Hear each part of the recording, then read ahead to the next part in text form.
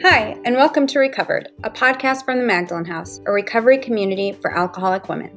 We are a 501c3 nonprofit organization based in Dallas, Texas, and known by many as Maggies. My name is Stephanie, and I am a recovered alcoholic on staff at the Magdalene House. Each week, I have the pleasure of conducting a live interview with an alcoholic woman in recovery for the participants who are currently in our Next Step program. Whether you're in recovery yourself, contemplating giving it a try, or just supporting someone who is, we are so glad you're here.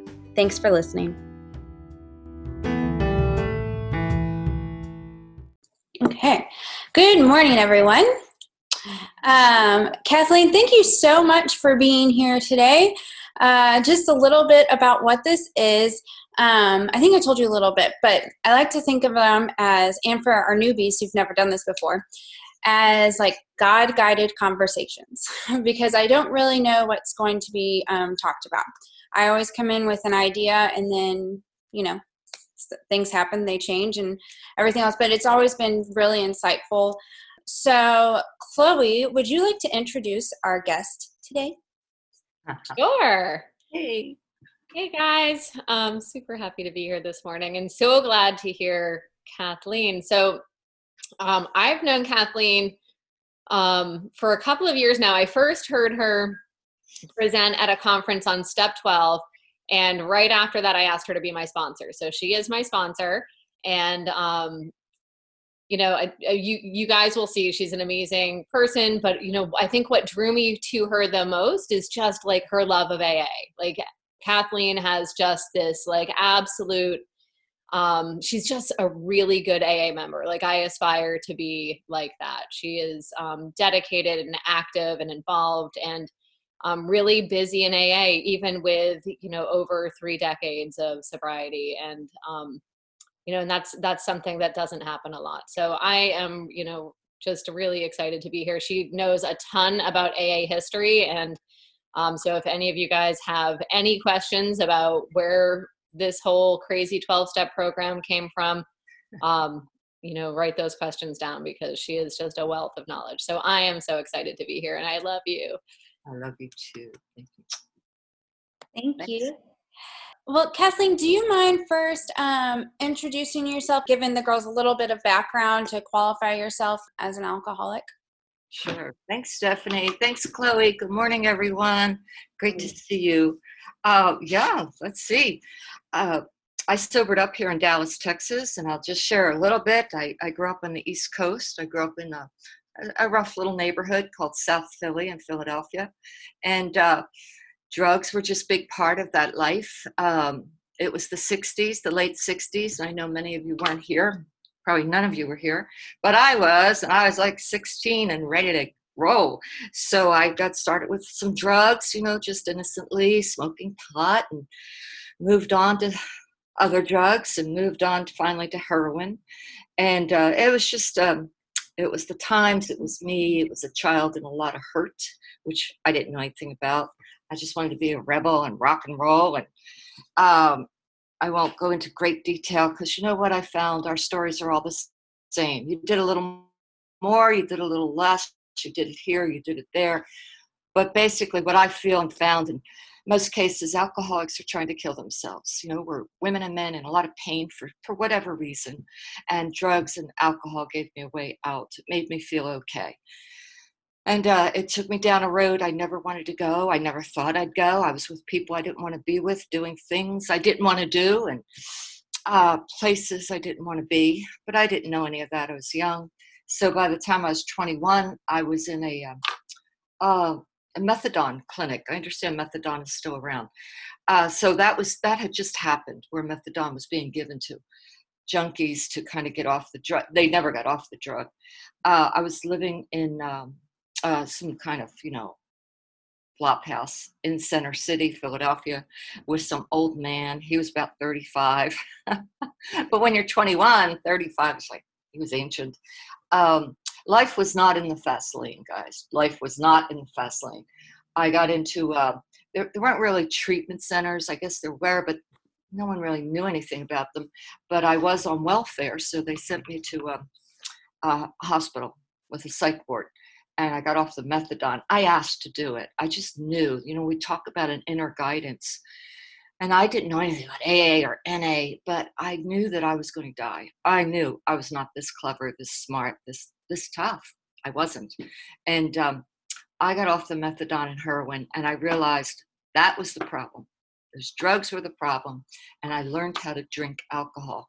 And it's so funny now. Of course, hindsight's 2020. I can see this now, but at the time, it was just almost this inner, like, thank God, I found something I can do, so I can live like everyone else. And for a long time, we talk about in Alcoholics Anonymous, there's a great way to tell a story, and for an alcoholic, and it's the alcoholic takes a drink, and then the drink takes a drink, and then the drink takes the alcoholic. And now I could look back and see this. For a while, it was a lot of fun. I hope it was fun. I was a party girl. I'm out there after hour clubs, which were a blast, doing a little bit of pot, a little snorting of meth, but basically learning how to drink and having a good time. I drank for the effect. I drank to blackout. I thought everyone did that. It's an amazing story for alcoholics. Many of us think, well, everyone must do this because I'm with people who do this. It didn't get better. It got worse. I moved. I changed everything in my life, guys. I tried to.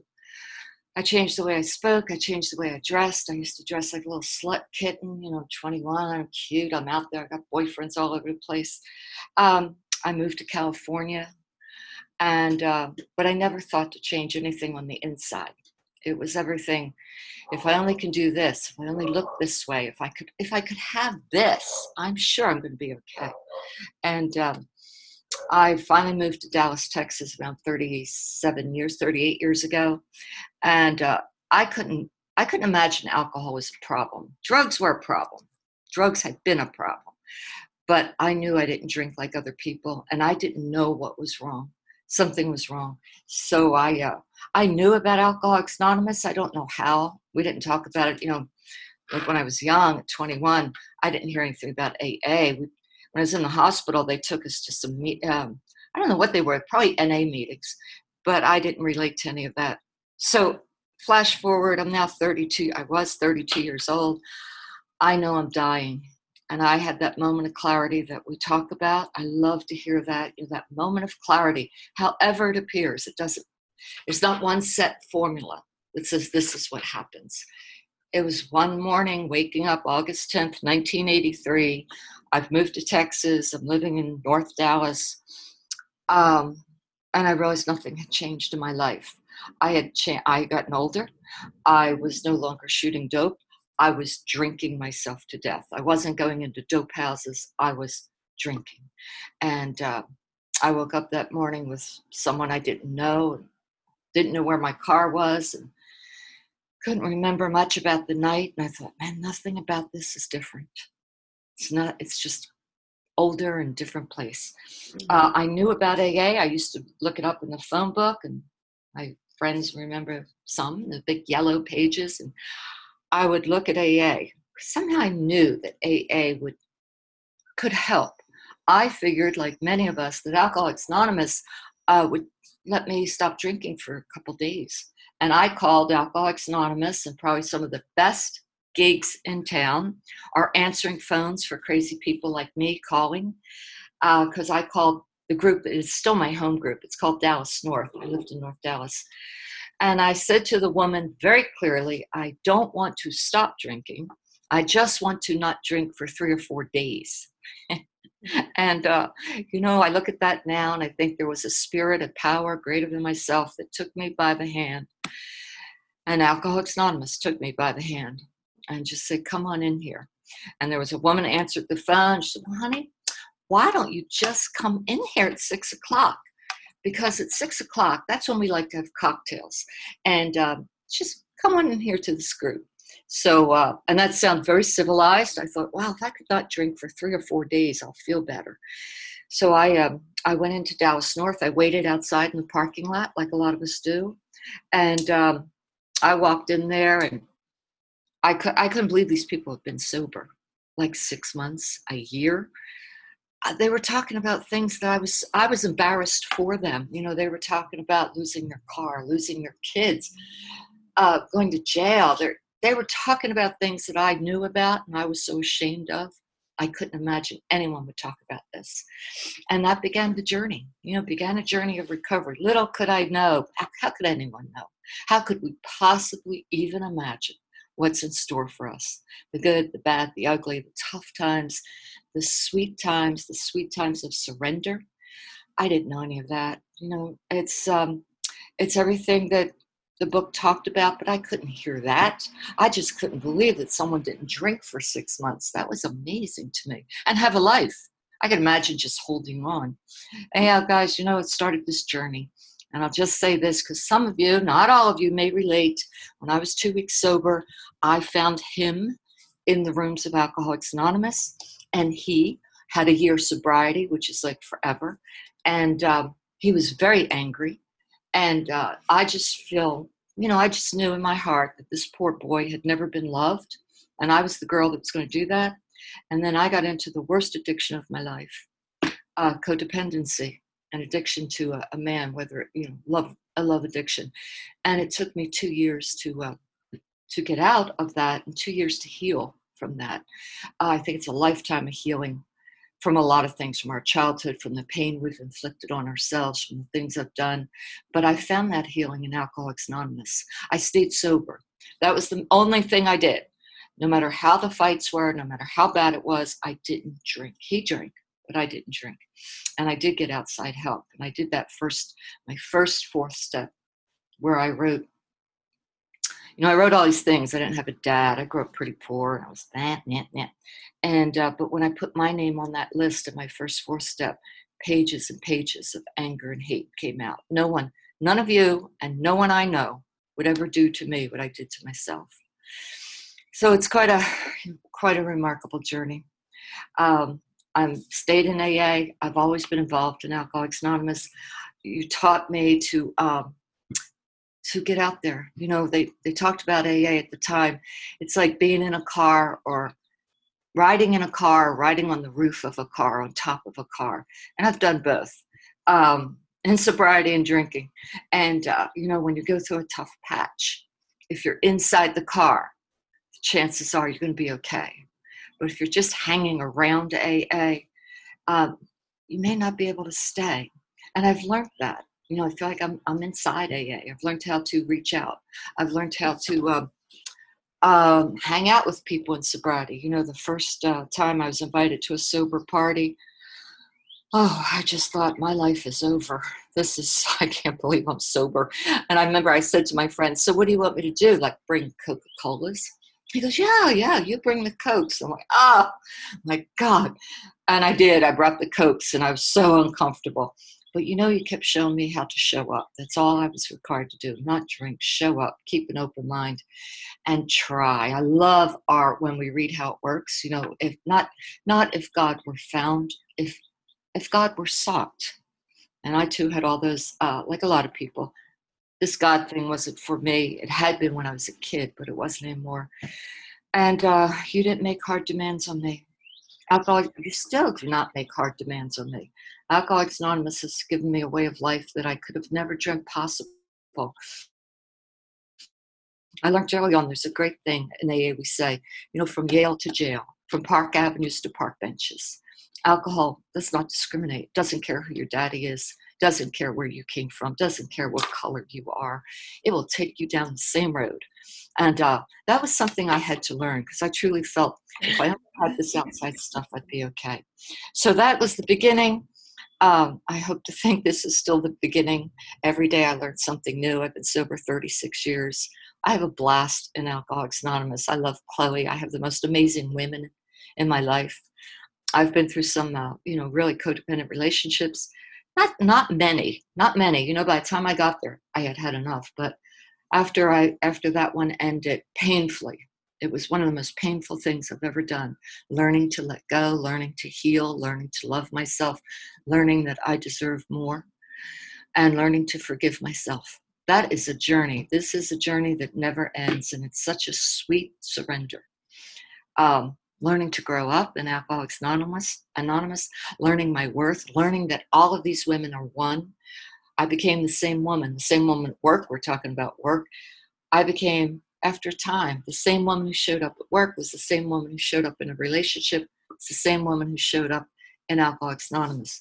It's an amazing gift for an alcoholic, especially for women. I think we can run around and put on many, many hats. I'll be whoever you think I should be today. And then we turn out to be the child of God that God meant us to be. So I don't want to take up all the time with that. It goes on and on. Fortunately, it's a great life. I'm extremely grateful. I remember Maggie's when at first meeting, and I don't want to go into this, but I'll have to mention it. This a moment Chloe and I had too. The 4 women who started Maggie's were all from my home group, Dallas North. And so when they had this idea to start Magdalene House. This was 34, 35 years ago. No, not that long ago, about 32 years ago. I was 4 years sober, and I went to a meeting. They had a meeting of all women, and they said, look, we have this idea, and we think there's no place in Dallas where a woman can go if she doesn't have insurance and she can't get sober. And it was the beginning of Magdalene House. And they passed the basket, and women chipped in money, and we said, yeah, this is a great idea. This can happen in Dallas. And here we are all these years later with Maggie's House, with a safe place for women to go.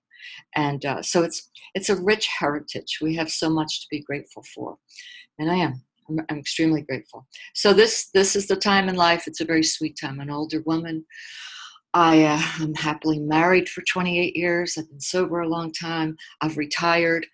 And I get to do things that are just simple and sweet, like take the dog for a walk, especially now in COVID-19. But to think I could have missed it all, to think I would have missed life for a drink. I would have missed life for a drug. It's mind-boggling.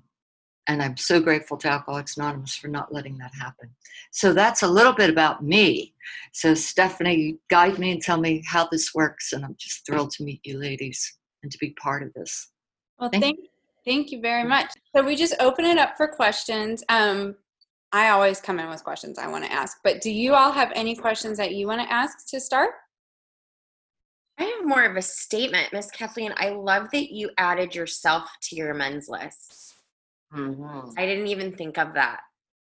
And that's really cool. I'm going through my steps. And when you said that, I just love that we can always hear just a little bit more every time we attend a meeting or hear somebody speak about their own experience and how it can help us evolve. So thank you very much for that. That was really beautiful. Yeah, you bet. Anyone? Okay.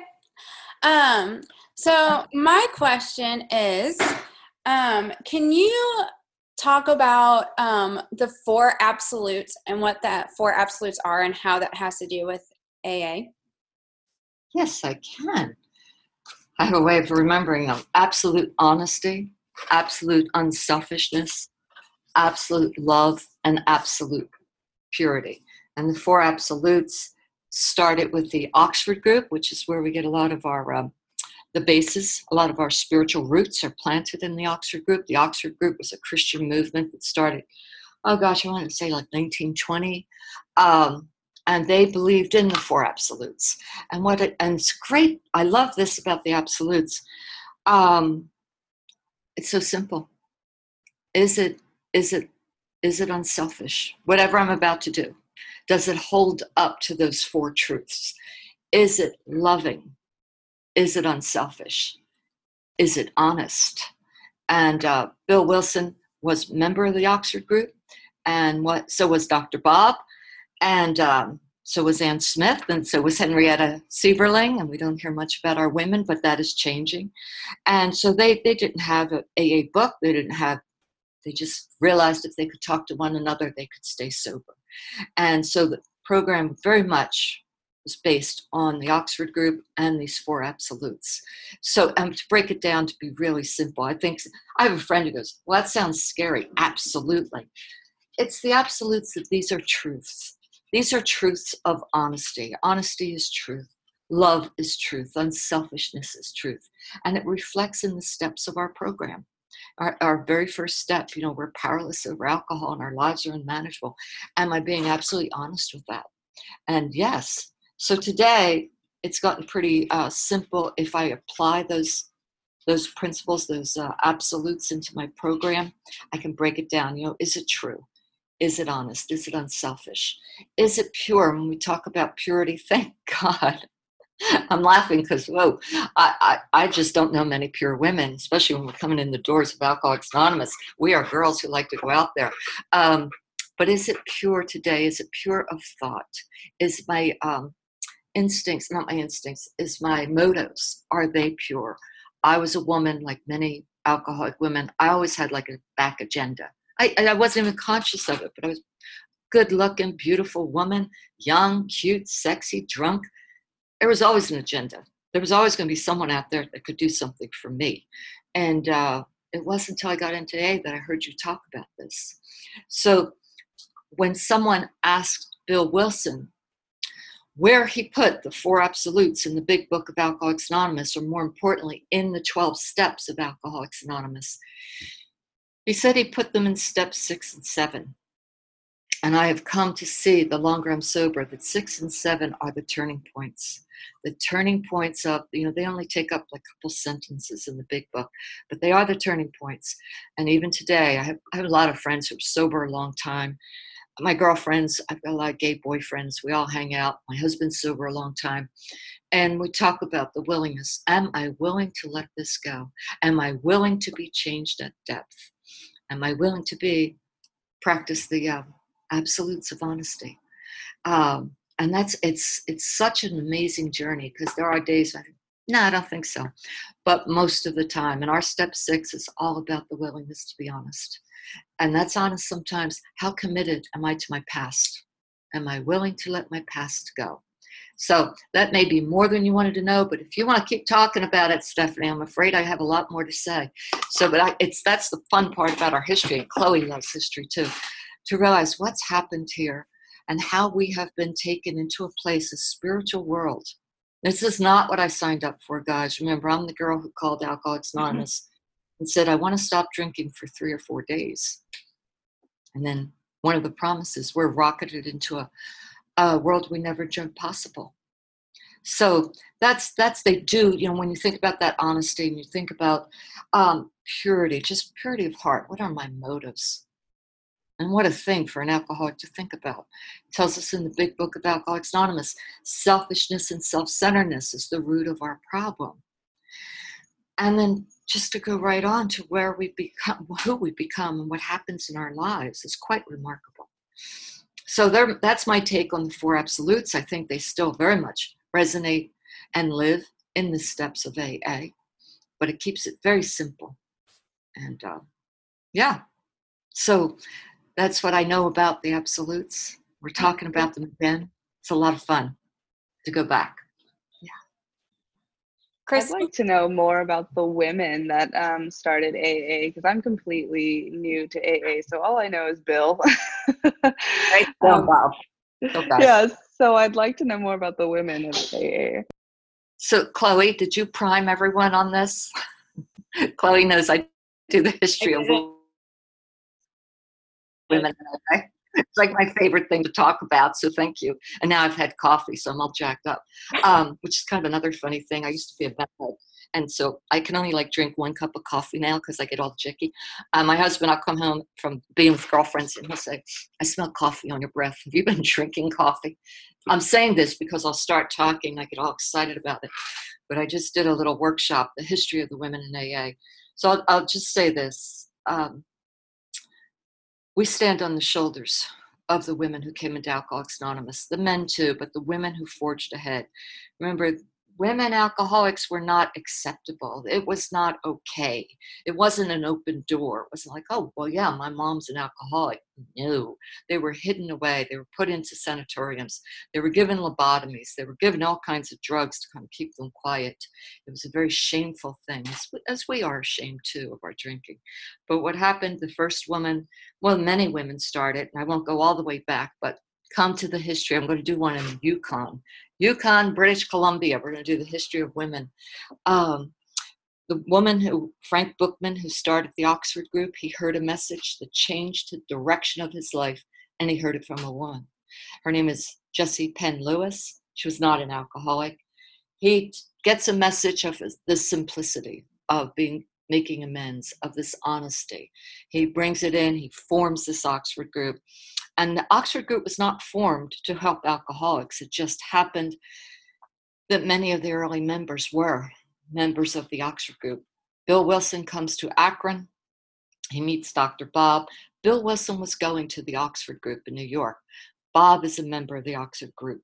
There's a woman very important in our history. Her name is Henrietta Sieberling. She was a member of the Oxford group.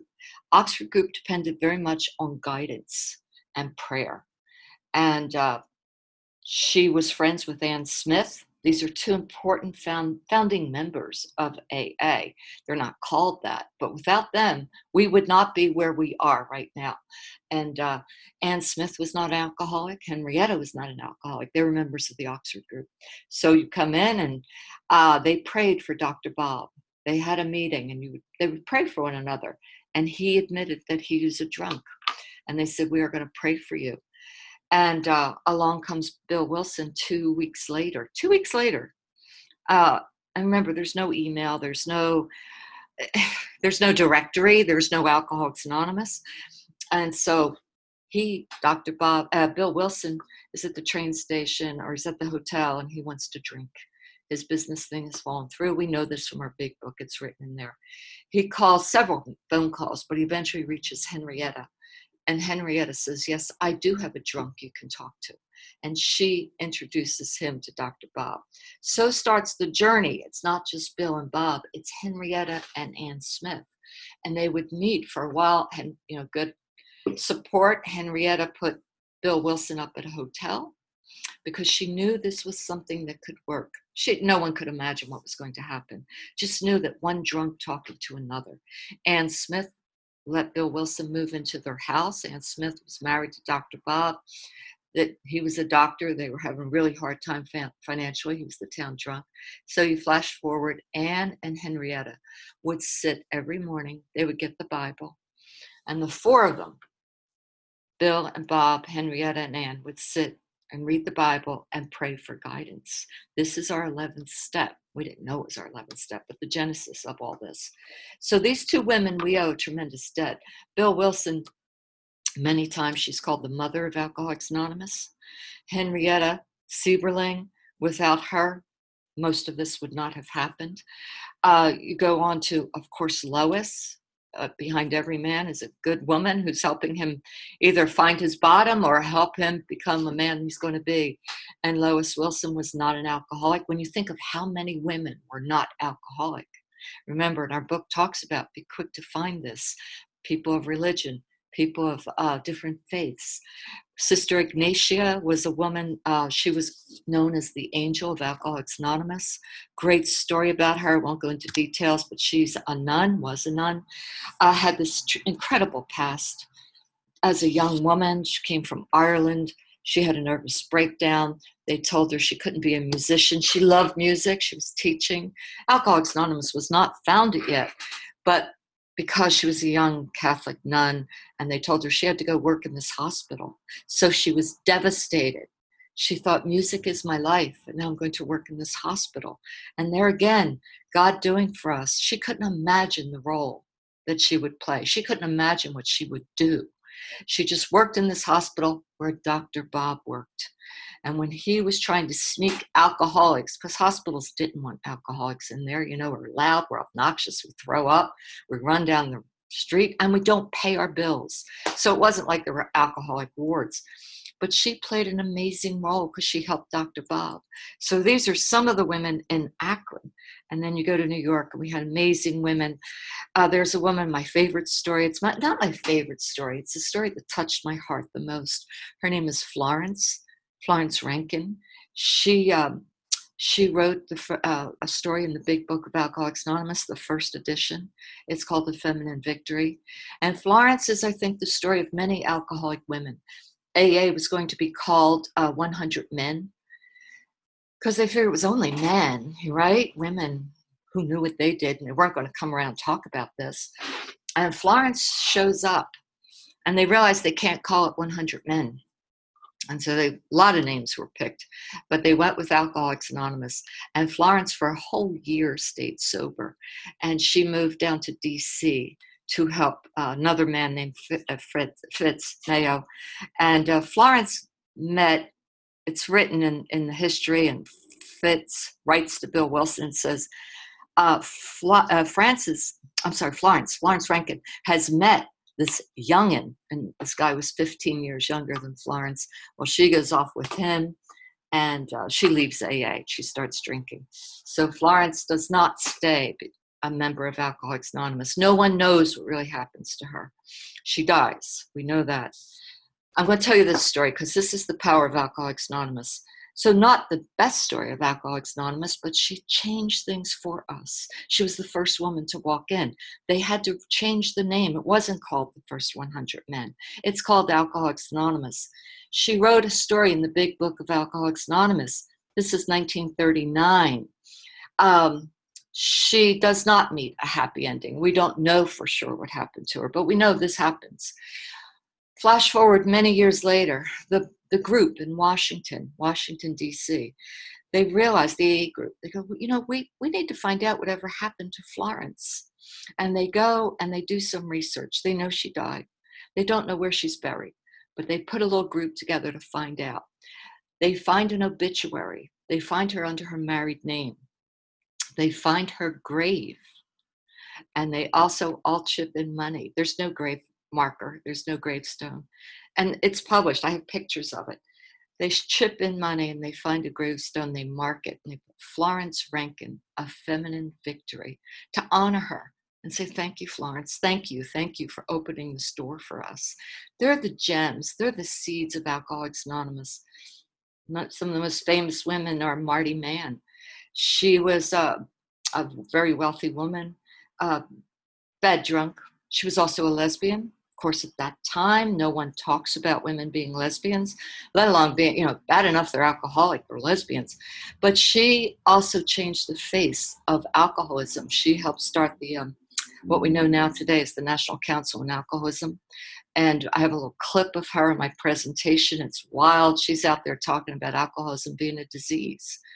And there's so many women who came in. They didn't have, this best story, I think, is Sybil. Sybil has come in. She has 6 husbands, not all at the same time, but she was pretty greedy with these husbands.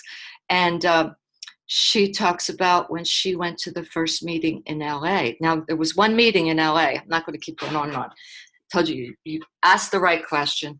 But here's the story. And I had her on a voice. These women are gone. But she she writes to Ruth Hawk, who's our secretary. The debt we owe to these women who worked in the office with all these men coming in. And Ruth Hawk would just handwrite letters back to women. I mean, where they read an article in the newspaper and they write, and they go, I am an alcoholic. Where do I get help?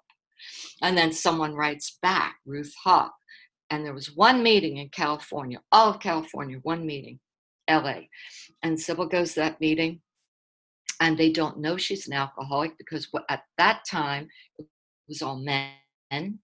And they would ask all the women. The women would show up with them. But it was usually the wives. And they'd say, okay, now time for our meeting. All the wives go over here. And the men will go into the meeting. So when she heard this, and they said, all the wives go in the other room. So she went in the other room. And her poor husband, who was not an alcoholic, had to go in with all the drunks. And so she's sitting there fuming. And when they leave, her husband says, God, that was awful. All they did was talk about themselves for the whole hour, which is, what we love to do. And so she writes another letter to New York and says, they didn't let me in. And she said, well, did you tell them you were an alcoholic? And she said, well, no, they just told the women to leave the room. So she said, well, it was a terrible mistake. And there's one man you can call, and she calls this other man in LA, and he says, well, you got to go back to the meeting and tell them that you're an alcoholic. No one knows there's a woman alcoholic. Now, can you imagine this? No one knows. They couldn't imagine that a woman alcoholic had walked into that room. So she goes back, and they said, look, we didn't know. We're glad you're here. We really need you. So they have a meeting, and she's in the meeting. And after the meeting, they call a business meeting. They didn't call it then, but it was a business meeting. And he has a stack of letters and several stacks of letters, and they're in rubber bands. And he goes, okay, who lives near Pasadena? If you don't know LA or the area, it's like who lives near Austin, who lives near Denton, who lives near Sherman, who lives near Pasadena. He hands him a stack of letters and he says, you take these. These are men who have written, who live close by, and you have to go see them. Remember, there's no email. Few people had phones. So it wasn't like you're calling anyone. And few people only know about Alcoholics Anonymous through, the book is now published, but it's not a bestseller. They know it through newspaper articles, most famously the Jack Alexander article. So he goes through all these different areas. Who lives near San Francisco? People would drive 8 hours from Northern California to Southern California to go to a meeting, one meeting, the whole state. So he then says, and Sybil, come up here. And he hands her a stack of letters. And he said, these are from women. Go see them. She goes, well, I don't know anything about staying sober. I just got here. He goes, well, you're the only woman. And they wrote and they need help. He said, so just go to their house. Now imagine this. You have to drive to their house, knock on the door, and say, did you write this letter? And if she says yes, I said, do you want any help? Because I'm an alcoholic and I could take you to a meeting. And she was like, I can't do that. I don't know anything. He goes, well, you're the only one. So if you don't do it, these women are going to die. And that's what she started to do. She had less than a week sober. So let's never underestimate the power of one alcoholic talking to another. So these are some of the genesis, the seeds of how Alcoholics Anonymous was brought into the 21st century, of women being accepted. Dr. Bob thought allowing women in would be the downfall. The women, the wives, thought this was the worst thing ever because that happened, because we know how, imagine alcoholic women. We were not known for being pure of heart. You know, they were afraid we'd come in, snatch up their husbands, which I'm sure we did, a lot of them. But there we are. We started that way. And stories are so interesting. So many more stories of these women. The first Black woman, the women who came in when there's no meeting. There's a whole story of women in northern, the Amarillo and Panhandle. And talking about how she would drive down to San Antonio because to help get this started and talk to other women. So lots of good, thank you so much. I think I took up the whole hour on that. But we come by this, these women didn't have a voice, and we have a voice. We get a chance to talk to other women and say, you don't have to live this way. They didn't know they didn't have to live this way. And they too have laid groundwork for us that we owe them a debt, and we owe them their voice, and we owe them and many others the opportunity to pass it on. Just pass it on like we're doing this morning. How lucky are we? And today we have women's conferences, right? We're like women's meetings. We're out there, and it's not something that we have to be terribly ashamed of, because we heal. We heal through our 4th step. We heal through our 11th step.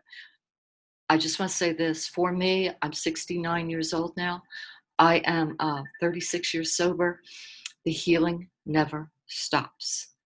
And it's not this angst. It's not like, oh, I'm so ashamed. No, it's a sweetness that comes where more and more I realize I'm a child of God, and that everything happened, every promise that is made in the big book of Alcoholics Anonymous, that we will not regret our past nor wish to shut the door on it.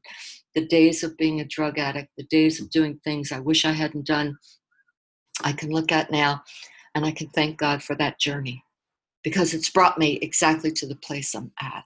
So we have no idea what's in store, but we trust, and we keep saying our 3rd step prayer. Stephanie, I've banged on and on, honey. I'm turning it back to you. Thank you for asking. It's one of the things, obviously, I'm passionate about, and I think it's so interesting. I love reading about these women. I think, man, how did you do that? How did you do that, being the only woman there, and all these guys? Anyhow, that's our history. We got a lot more, and there's a lot of good books on it, too. Come to a lecture. Thank you, guys. Does anybody else have a question? Okay. Carolyn, are you getting ready to ask one? Yes. I've got a question, and I just want to say, wow, I love you, even though I just met you. I want to know, since you have long-term sobriety, I at one time did. And like the first 10 years, I was so in AA, GSO, conferences, carrying the message, sponsoring a lot of people. And then, you start to get into life. And I had a child, and then I was PTO president, and I was doing some stuff in the community, started my own business, got real involved in church. And as an alcoholic that does everything 200%, I found every single month and year sobriety taking the back seat. And I never thought about drinking. I mean, the fact that I went 8 years without drinking and not going to meetings or doing anything for my recovery is, I don't even know. But what it did is all the old ways came back, that when that creeped up, I had no defense. And so I have a hard time finding a balance between, my AA family that I love dearly and living in the world, and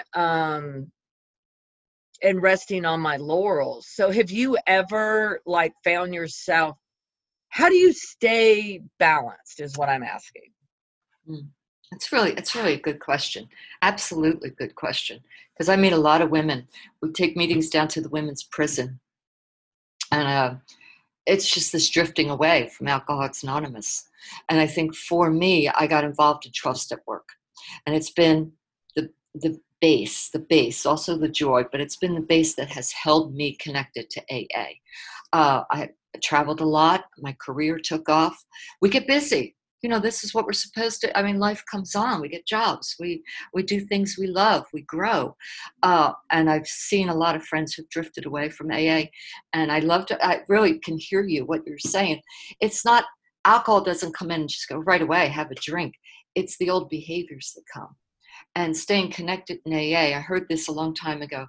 I have one hand behind me that holds on to someone coming in after me. And I have one hand put in front of me, holding on to the woman ahead of me. And I don't have a free hand to pick up a drink. And that has proven really well for me, proven to work really well. I've just always stayed connected somehow. My job, I did not tell people I was an alcoholic, was not relevant, but I always went back to a meeting. If I was on the road for a week, 2 weeks, I would call Alcoholics Anonymous and go to a meeting. So I never really drifted away. I got involved in jail work, which was really powerful for me. I had only, I've never went to jail, but I've been picked up a few times. It didn't matter, but I think staying plugged in and doing 12-step work is what really kept me going, because it brings what's it say in our 12 and 12, the joy of living. And it's not just the joy of working with a drunk. It's the power that keeps us connected, our stories that keep us connected. And if I don't go to AA or I start drifting away, I start missing the story. I start missing the commonality. I start missing the power that we share with one another. And I know we get busy. We're not meant to just sit in AA room 24/7 or stay at home, be miserable. We get out there and have a life. But yeah, I would say in finding a balance, I'm married. I've got a beautiful, rich life. So I don't sit in the rooms of AA all the time, but I'm always available for Alcoholics Anonymous. And I also still do what I can as 12-step work. And it changes. Where I could run around. You mentioned 10 years. I always talk about 10 years sober because it's a great time, because I knew everything. It was wonderful. And I had answers for everything. And that was even better. Even for questions I wasn't asked, I had an answer. And then you don't, you like 20 years and you're like, I don't know. And then 30 years, you're like, I really don't know anything. I'll just show up and listen. We have to, for me, we don't have to, I stayed plugged in. That was the most important thing. I know so many people who drift away. And yet I have so many friends who are plugged in and have gone away and come back. And sometimes we drink. I have a friend now. He's going to be speaking Sunday. I have no idea what day it is. He stayed 12 years, didn't drink, but didn't go to AA for 22 years. And it's very difficult.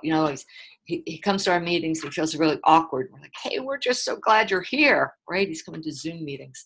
I would have missed the joy. I have a friend who described it this way, and I don't know anyone else who loves chocolate and ice cream. Most women do. Most people should. And she says, Kathleen, Alcoholics Anonymous is like a sundae. All that good stuff on it, chocolate, nuts, and whipped cream. And people sometimes come and just take the cherry off the top. And they don't stay for all that good gooey stuff in the inside. And that was something I could relate to. But I think 12-step work, and see, I had friends who were involved in 12-step work.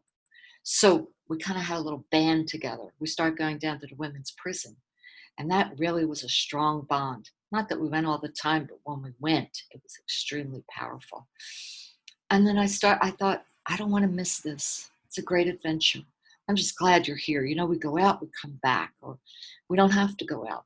But to come back is quite the gift, because then you come back with such experience and such depth and such an ability to love and surrender. So yeah, I think for me, that was it, getting involved. I like that. I like that, not having a free hand. I'm going to remember that one. That was good. Yeah, it still works. It's still the same, the image I'm holding out. Can't pick up a drink. So, end of the day, no drinking. Do you mind sharing your experience with jails and prisons? Yeah, it's been so much fun. I was 5 years sober. I knew a lot then too.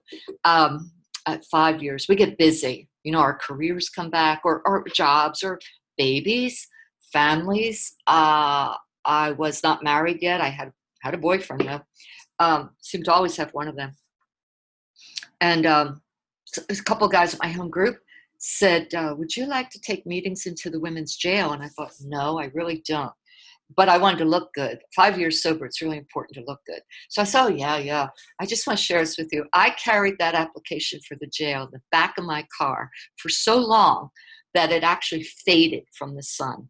And at that time, we had to get fingerprinted. And that seemed like so hard to do. Finally, a woman called me. She's still sober. She's sober longer than I. I filled out the application finally. And I figured, well, maybe I can do it for like 6 months.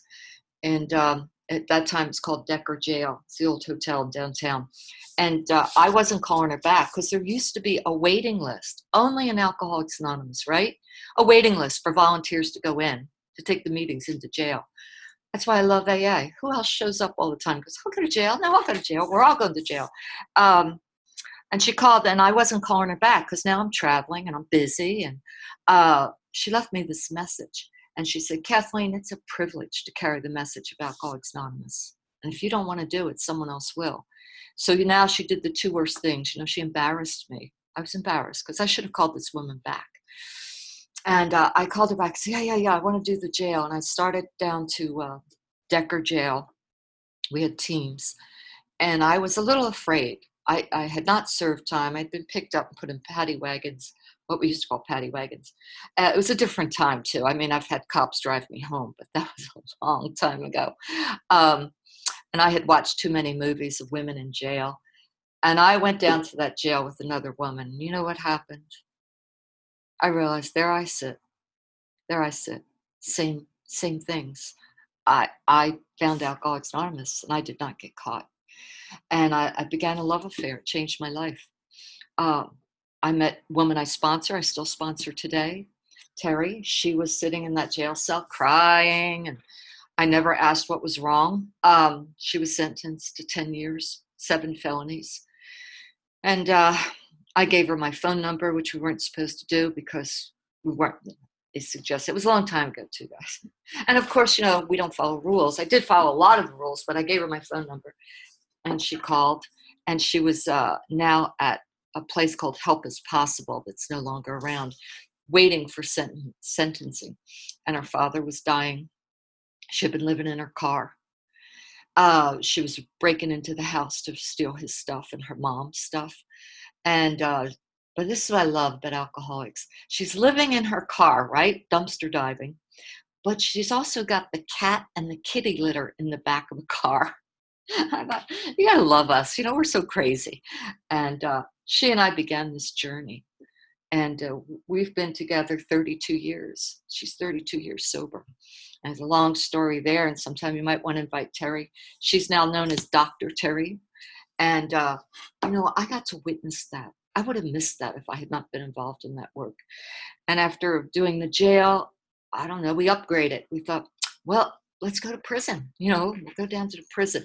I had met some women. I was going to a halfway house for ex-convicts, and I met women down there. And one of them was sentenced to prison in Gatesville. So I started to go to visit her. And then realized there was a prison. There wasn't a prison program that I knew of from Dallas, but I knew the prison allowed volunteers in. So I filled out that paperwork more quickly, and I found another woman. I didn't know anyone who was taking meetings to prison. Her name was LaWanda, and she was older than me, and she had a big-ass Lincoln Continental, and she took meetings into the jail. And I said, well, I'm cleared for prison. And she goes, oh, I am too. And we're all like excited. We go, let's go to prison. So we load up in that big Lincoln. That's all I could think. It was like an airplane. And we drive to Gatesville, which is 3 hours away. And we started to take meetings down to the Gatesville prison. And today we have a really healthy program. We call ourselves the Dames. And it's a Dallas area alcoholic messenger envoys. We had drank much caffeine. You know, we stop in a little town called West. And we still go to prison. I don't go as much. You know, 12-step work changes. But the group still goes. And I went. I'm cleared for prison. And it changed my life again. You know, to walk into the prison, to realize we are the same women. You know, you may have done a little more. You may have done a little less. You may have gotten caught a lot more. And it's, again, been one of the great gifts of my life. A bunch of us go and we have a blast. You know, women who normally would not mix. And one of the promises in our big book of Alcoholics Anonymous, our past becomes our greatest asset. No matter how far down the scale we've gone, we will help others. And I would be sitting in the prison thinking, man, I thought I would never tell people this. And I've had volunteers come down with us. And I remember this one woman, I just want to share this story because it changed me. She's beautiful, beautiful. She was a dancer, my age. Tall, she had the best posture, like this. She was really tall, elegant, and looked like, you know, the world on a string. She had everything. And she started to share her story in prison. And she said, well, I also bulimic, and I also cut myself. And I had never heard anyone admit that. You know, it's not a thing we usually admit in the rooms. And I could feel the women behind me, some of the inmates, just start crying. And I realized that this woman was saying things these women have done, but they could never tell anyone. They could never tell anyone that they cut themselves.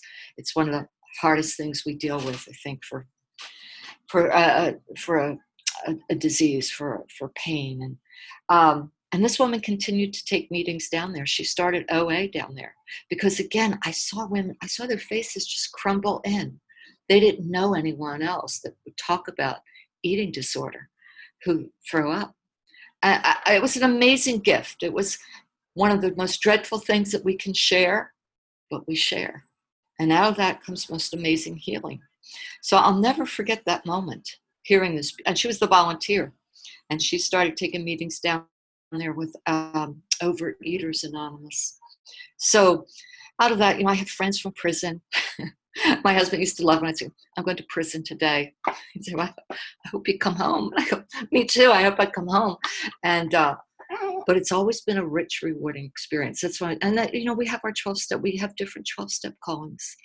And there's still a group of us trudge down there at 6 a.m. We get in the car and we think, boy, we'd just be coming home from someone, you know, getting kicked out of some party at this time. And here we are in a car, clean and sober, drinking our coffee, stopping in West, yakking all the way, and dividing up and going into units. I've sponsored women in prison. I've gone to funerals of women in prison.